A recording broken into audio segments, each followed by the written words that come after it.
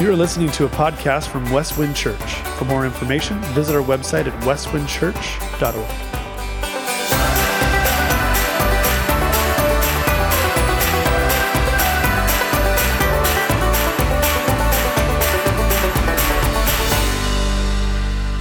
If you have your Bibles, I want to invite you to turn to Luke chapter 1, 26 through 38. Very familiar story of Mary, chosen by God, and again, pairing it with this evening's movie. And I titled this morning's message, The Gift of Yes. And I think the term yes is one of the beautiful words in the English language. Now, why do I say that? Think about our students sitting down front here. And you guys, let's see some eye contact. There we go. Because I'm going to boast on you. When students say yes to sitting down front in worship, how did the adults respond? Double thumbs up, right? How did the youth workers respond? Way to go.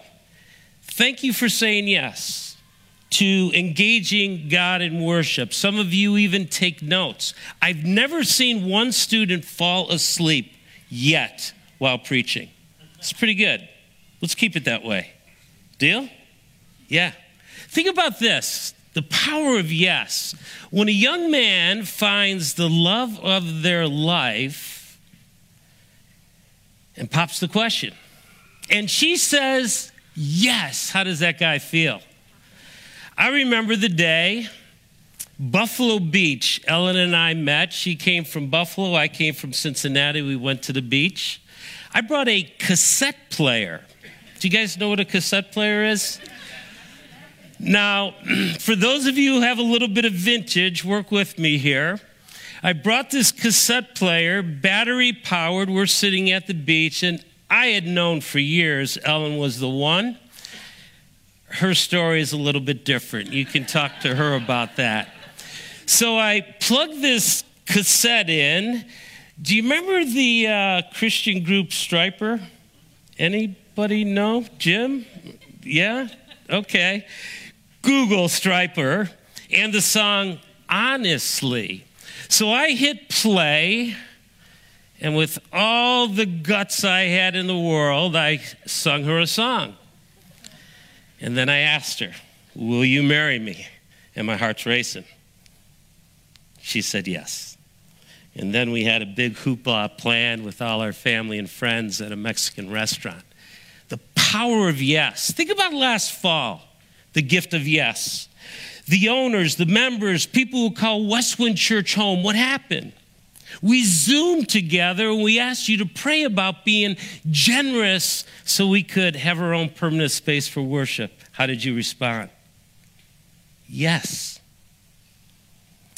My son Jacob, he works for a really wonderful family company in the Twin Cities, Mortison. They built a Viking stadium and a lot of big projects. He's always had a dream to live in Denver, Colorado. And he applied internally within the company to relocate and work for Mortison in Denver. And you know how it is, right? When you're waiting for the call, the days, the hours seem like forever. And finally the call comes from his manager, Jake, we'd like for you to come to Colorado. They said yes. He felt great. There's power in yes. We're going to look at the life of Mary, the mother of Jesus. And she said yes. It's a remarkable story, folks, because she said yes against all odds. Her yes was incredibly difficult and incredibly painful. Simeon said it would bring a sword to her soul all the days of her life. And so saying yes sometimes can be very difficult. And so if you have your Bibles and your Connect cards, I would encourage you to connect.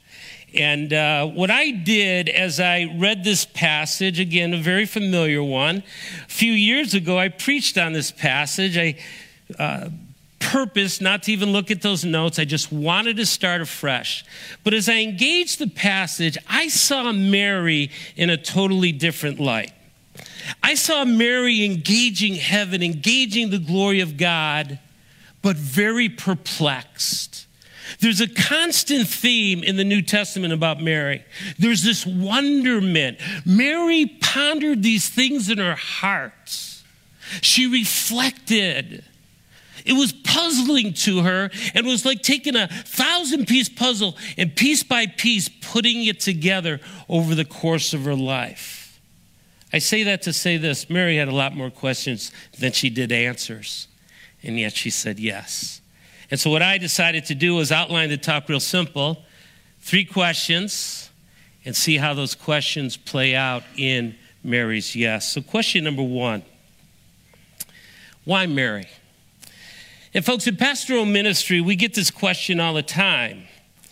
Why is often asked in times of crisis. Why are we going through this? Why me? Often, in fact, a few weeks ago in Leadership Pipeline, a question was asked, why this individual and not that individual? Well, the passage gives us clarity on that. So if you have your Bibles, let me read for you Luke 1, 26 through 30. It's also on the screen. In the 6th month, and that's of Elizabeth's pregnancy, the angel Gabriel was sent by God to a town in Galilee called Nazareth, to a virgin engaged to a man named Joseph of the house of David. The virgin's name was Mary. And the angel came to her and said, rejoice, key word here, favored woman. The Lord is with you. But she was deeply troubled by the statement, wondering what kind of greeting this could be. Then the angel told her, do not be afraid, Mary, for you have found favor with God. Twice in this passage, Luke uses this beautiful word favor. Now, sometimes we might just look at this at a first glance. We think, oh, wow, Mary's something special before God. She's kind of a first-class Christian or citizen. And then there's second and third-class citizens. Folks, that's not the case here. The word favor is a beautiful word in the Greek language. Let me share it with you. It's the word charis. This is a word you want to learn. This is a word you want to put in your vocabulary. It's the word where we get charismatic. Literally what it means is grace. It's God's grace in her life. And so here's the question, why Mary? Because God's calling involves a lifestyle of blessing. There's a grace gift to Mary. She is being called, she is being chosen by God to be a blessing to others. And so that's the theme of Scripture. Let me take you back to Genesis chapter 12. And you'll see Genesis 12 continually come up in preaching. Why? It's one of the core passages of all the Bible. It's theoretically a John 3:16 of the Old Testament. This sets the trajectory, Genesis 12, for the whole Bible from Genesis to Revelation. So track with me. Thinking about grace, thinking about blessing. The Lord said to Abram, go out from your land, your relatives, your father's house, to a land that I will show you. I will make you into a great nation. Talk about gift. Talk about grace. Talk about unmerited favor. Here is a pagan coming from Ur of Chaldees, and I'm going to make you into a great nation? That's grace. That's God's favor. That's his choosing. I will make your name great. Again, that's a gift. It's nothing that Abraham did in and of himself. And you will be what? A blessing. So God chooses, calls Abram, I'm going to make your name great. You're going to be a great nation. Why? You will be a blessing. You will be a part of my grace giving to the nations. Track with me. I'll bless those who bless you. I'll curse those who treat you with contempt.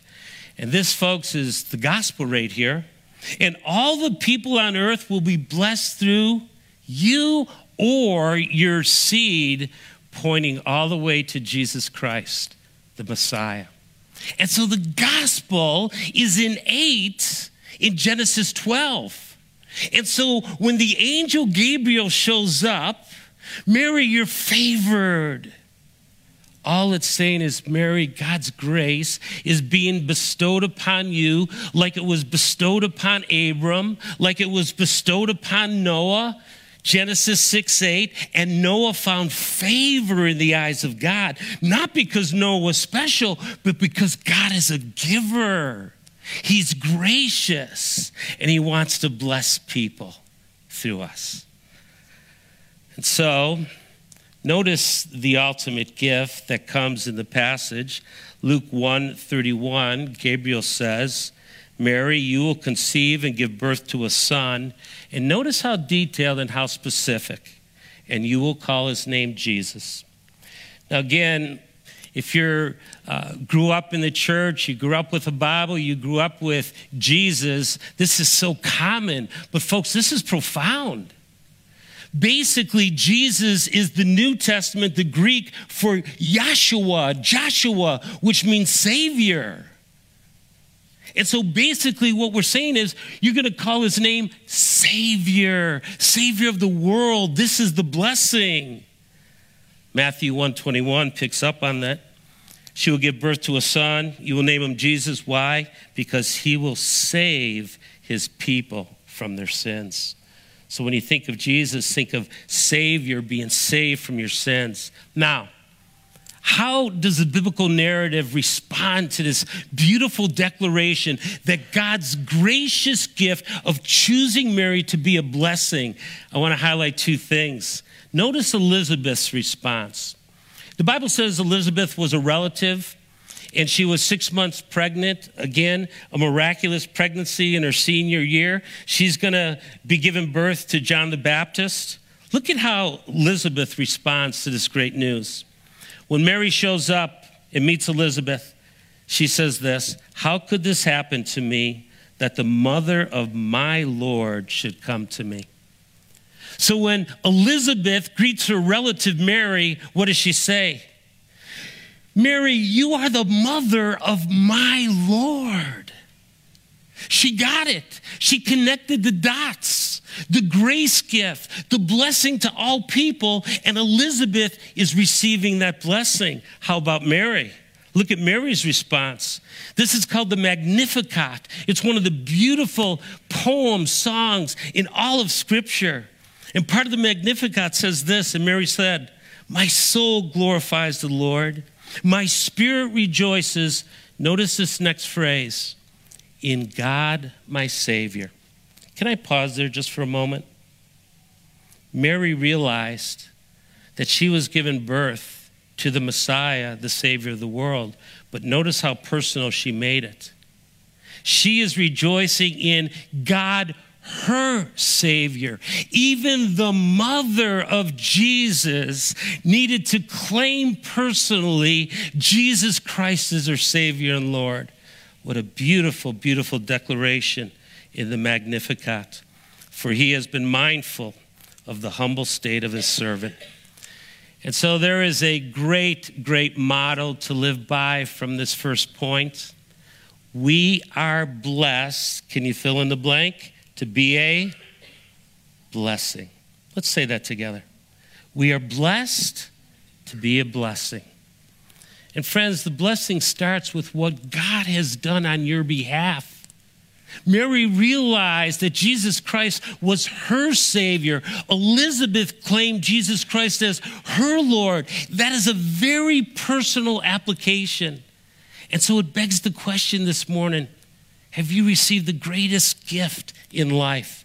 The charis, the grace of God through Jesus Christ our Lord. Have you embraced Jesus as your Lord and Savior? And then the second thing, are you living as a blessing to others? Are you being a conduit of his grace so that all people might experience his love? We have a God story this morning. It kind of just showed up live, and so I want to invite Brooke. Where are you? There you are, sister. Come on up. Brooke's going to share how God just worked very powerfully. Blessed to be a blessing. Go ahead. So Single Parent Provision hosted the Single Mothers Christmas dinner last night. It served over 2,000 women and children. And typically my prayer is, Lord, fill me up with your Spirit, because I know I'm going to pour out that whole night. It's absolutely exhausting if you've ever done it before. So I typically choose the baby room so I can hold babies. And so we had not only 0 to 12, but 1-year-olds as well. We had to combine. And how we operate that room is you kind of get a baby and it's yours the whole night, right? So we don't have babies like being left somewhere. And I had the privilege of taking my children with me, so my 9-year-old daughter and 12-year-old son. And so my 9-year-old daughter was kind of waiting by the door. All the helpers wait by the door, and you kind of wait for the baby, and like, oh, that was so cute, right? And so Delaney's like, Mom, look at this little girl. She's so cute. Oh, can we get that one? And I said, oh, sure. And so I'm kind of looking like, is she crying or is she calm? Like, please give me a calm one. And she was handed over to a helper by Mom, and she was just silent, right? So I thought, oh, okay, yeah, that's ours, right? We'll get that one. So I take her, and she kind of had a rough night. And I just got to love on her, hold her the whole entire time. She missed Mom, but it was kind of on and off, not screaming, just kind of sad. So we got lots of snuggles in. So here's the real God story. So her mom comes to pick her up. And I recognize, so I have to say where I work first. So I work at Intervisions Healthcare. It's an unplanned pregnancy clinic. And the mom shows up. She was a patient of ours. I'm going to cry probably a little over a year ago. And she was an abortion pill reversal patient. So she took the first abortion pill because she was pressured by her boyfriend to do so. And then she said, I don't want to do this. So she called us, and what our clinic does is we give them a progesterone, which helps preserve the pregnancy. This child that I held that whole night was the abortion pill reversal baby that I got to hold and snuggle.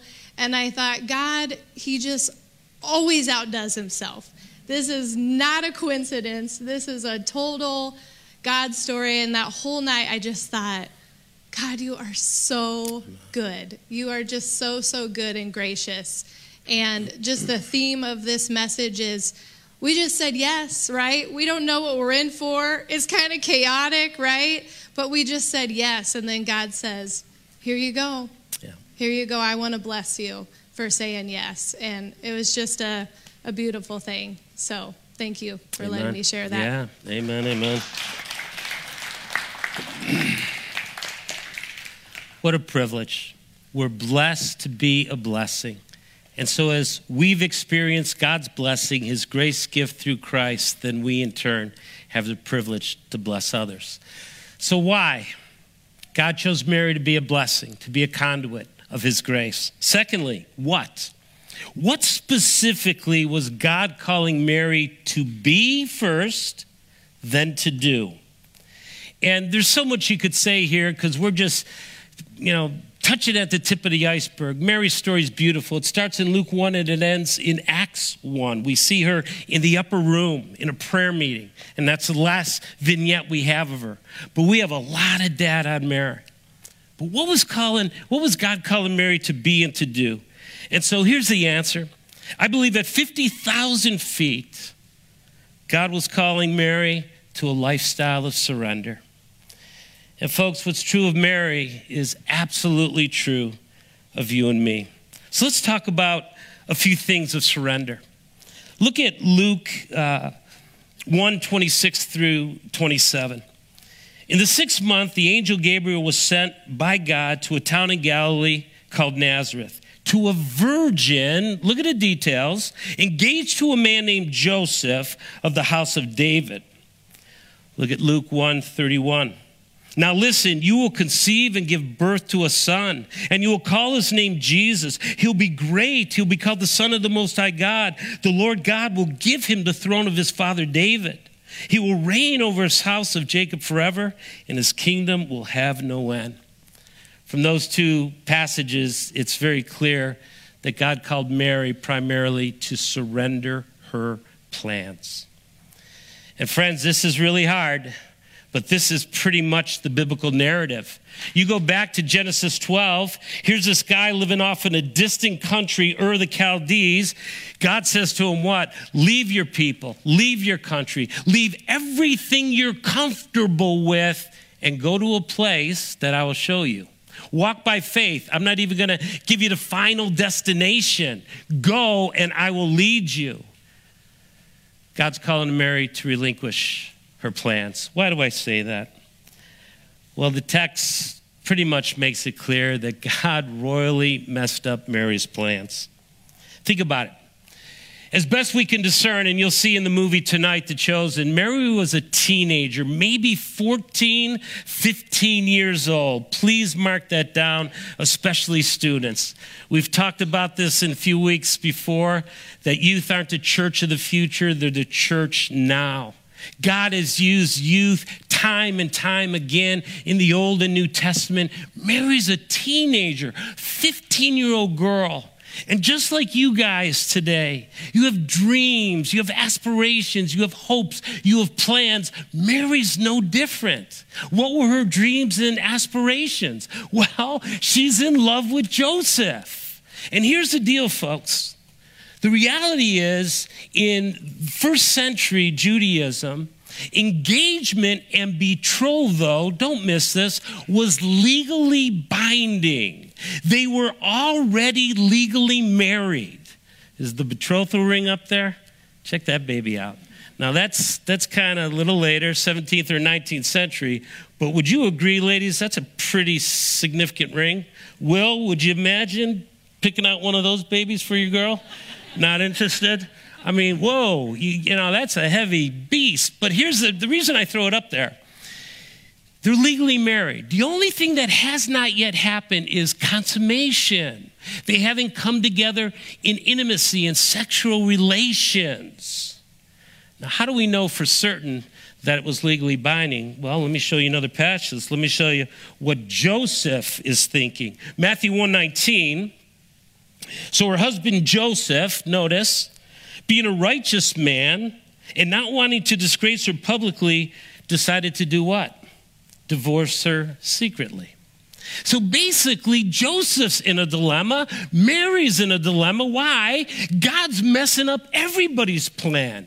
Because of his righteous standing in the community, the ancient term is Sadiq. His identity was living blameless like Paul did before the Lord. And then all of a sudden, my girl's pregnant, and everybody's looking at me as what? The culprit, the problem. And so the plans get flipped upside down. I had plans for a wedding.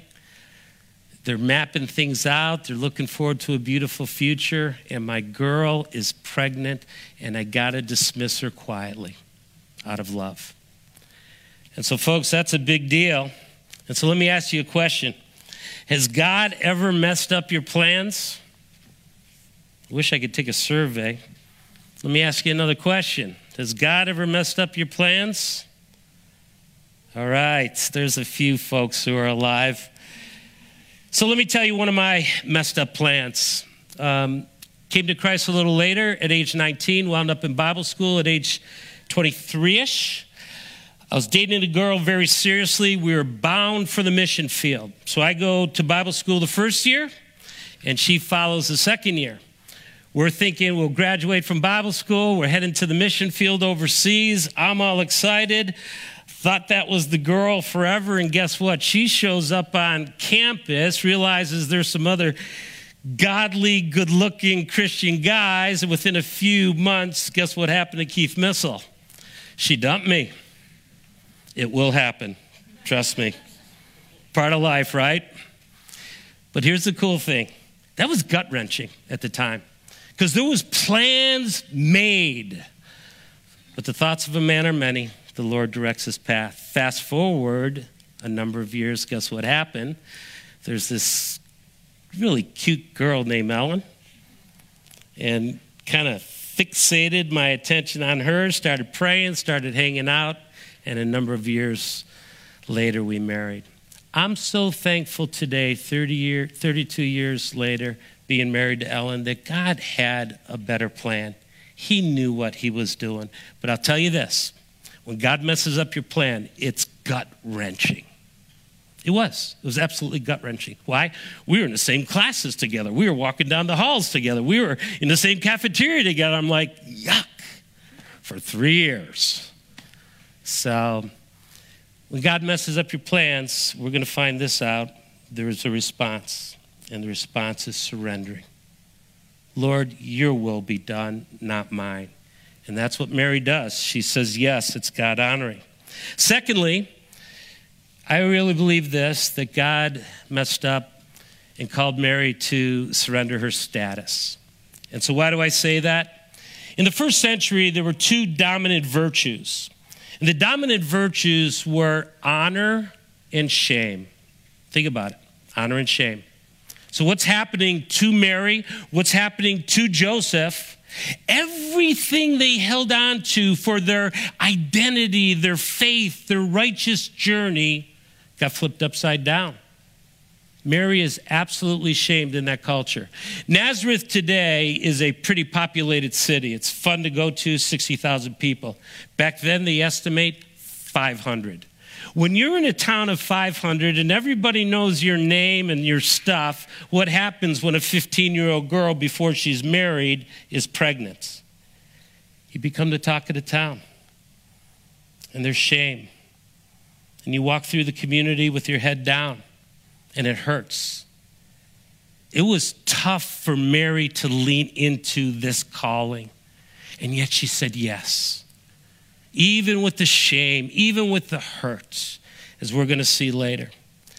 And so the key thing here, God calls Mary to be a blessing, but he calls her to surrender. Now, I have a question for you. And really, it's a foregone conclusion. The reality of surrender in your life and mine is hard. It just is.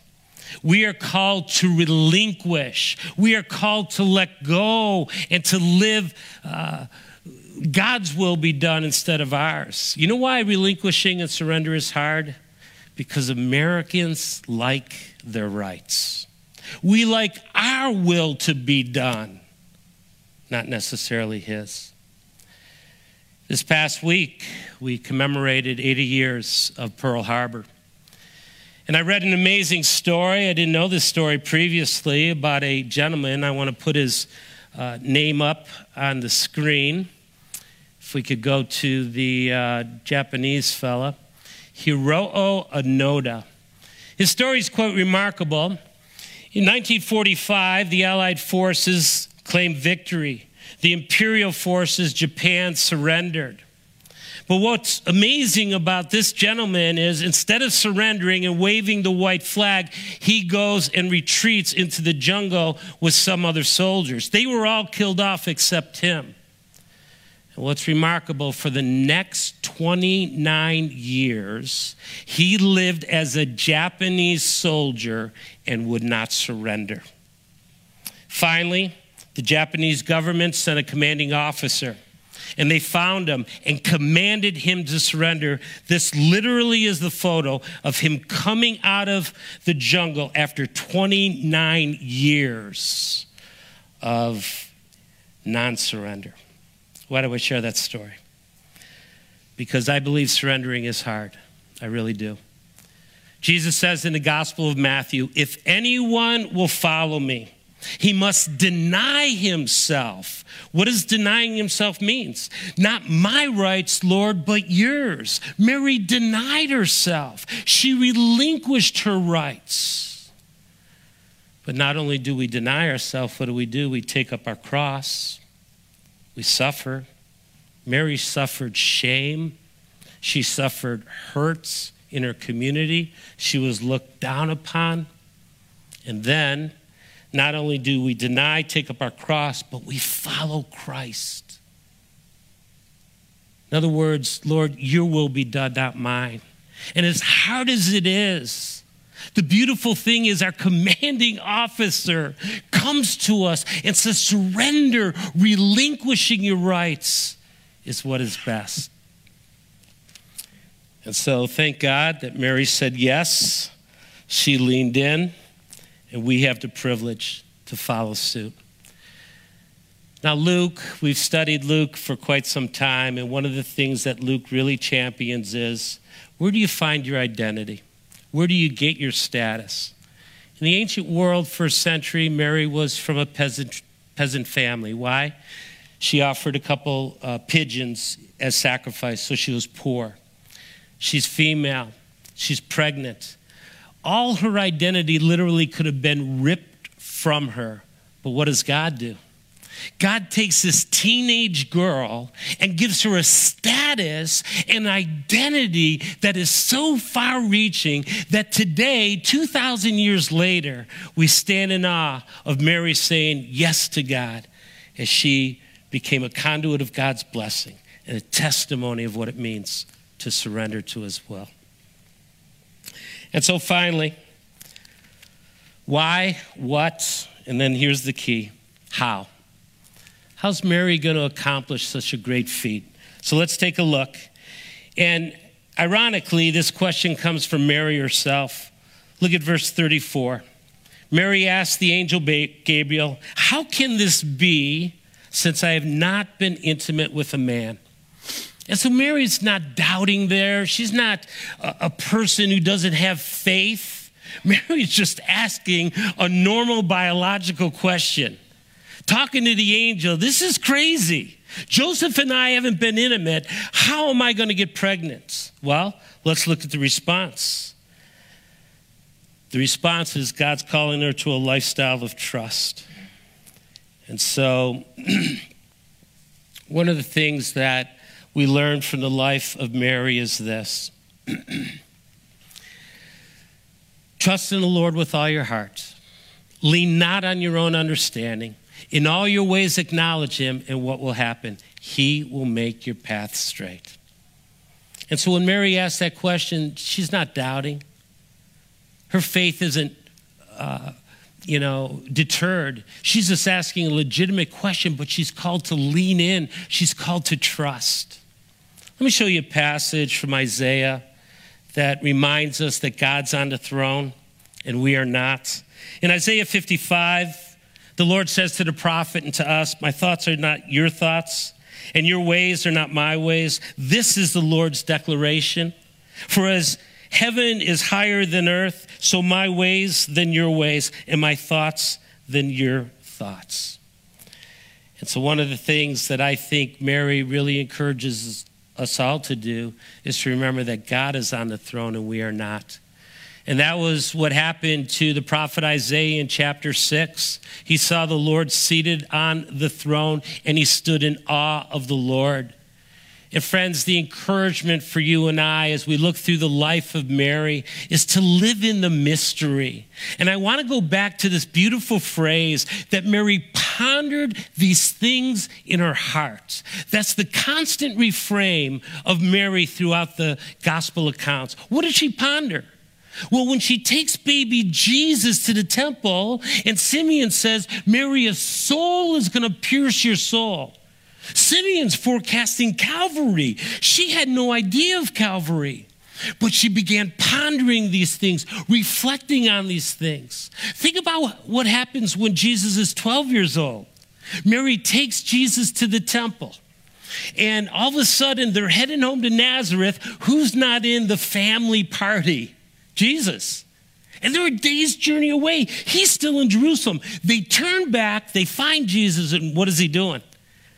He's teaching the rabbis at the temple at age 12. He says to his parents, "Didn't you know I must be about my Father's business?" You know what it says? Both Mary and Joseph said this. They had no understanding of what that meant. They were perplexed at age 12. They were searching their hearts. They were trying to find answers. They were taking a 1,000-piece puzzle and putting together one piece at a time. Folks, there's mystery in life. And what's beautiful about mystery is we get to stand in awe of God. Mary never had it figured out. In John chapter 2, one of the most prominent miracles, the turning the water into wine. And Jesus, it looks like in the modern language that he kind of confronts his mom. He says, Mom, don't you know my time hasn't come? I can't be doing these miracles that you want me to do. And then all of a sudden, Mary finds her place. She's listening to her son. Instead of the honor, sons honor your mother, the mother now is honoring her son. And she says to the servant, listen to what he says. Do exactly what he says. One other scenario, and it's Calvary. You talk about pondering in your heart. Jesus Christ is being crucified. He's hanging on the cross, and he looks down and he sees his mom and John. And he says, Mom, behold your son. John, behold your mom. She kept pondering, what does all this stuff mean? And it's mystery. And there's a beautiful part of the mystery, folks. We don't always have to put a period on every theological idea or reality. Let's live in the mystery. Let's ponder the truth of God's word. Let's trust his Spirit that we can surrender and trust him. That's what Mary did. Two things in closing. One, the angel sensed Mary's heart and her struggle, and I really believe nurtured her dilemma. And so the angel comes and says, Mary, trust God, yes, but trust his power. Where do I get that from? Look at Luke 1:35. The angel replied to her, the Holy Spirit will come on you, and the power of the Most High God will overshadow you. Therefore, the Holy One to be born will be called the Son of God.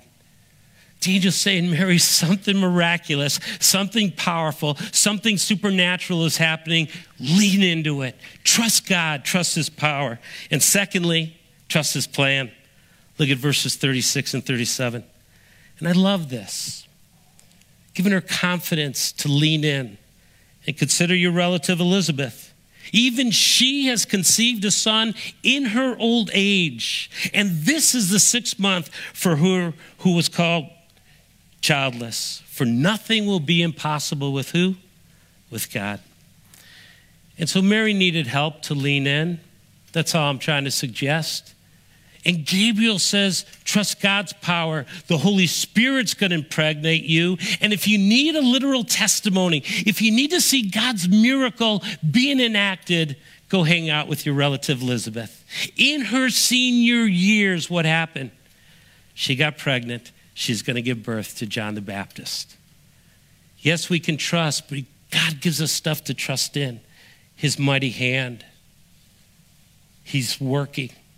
His power, his plan. And so, in closing, and Pastor Jason, you can come up, please. Luke 1:38. How does Mary respond? And this is one of the most remarkable statements in this whole gospel account. I am the Lord's slave or servant, said Mary. May it be done to me according to your word. Then the angel left her. That was a huge encounter for this 15-year-old girl to experience. Experience God's blessing. She said yes. Experience surrender, your plans and life's purposes. She said yes. And so Mary leans in. How about you and me? The word yes is a really great word in the English language. In the ancient language, it's amen. Let it be so. And so when God calls, when he chooses for us to be a blessing, to surrender our plans and purposes, when he calls us to trust him when things don't make sense, how will we respond? I hope we respond with yes.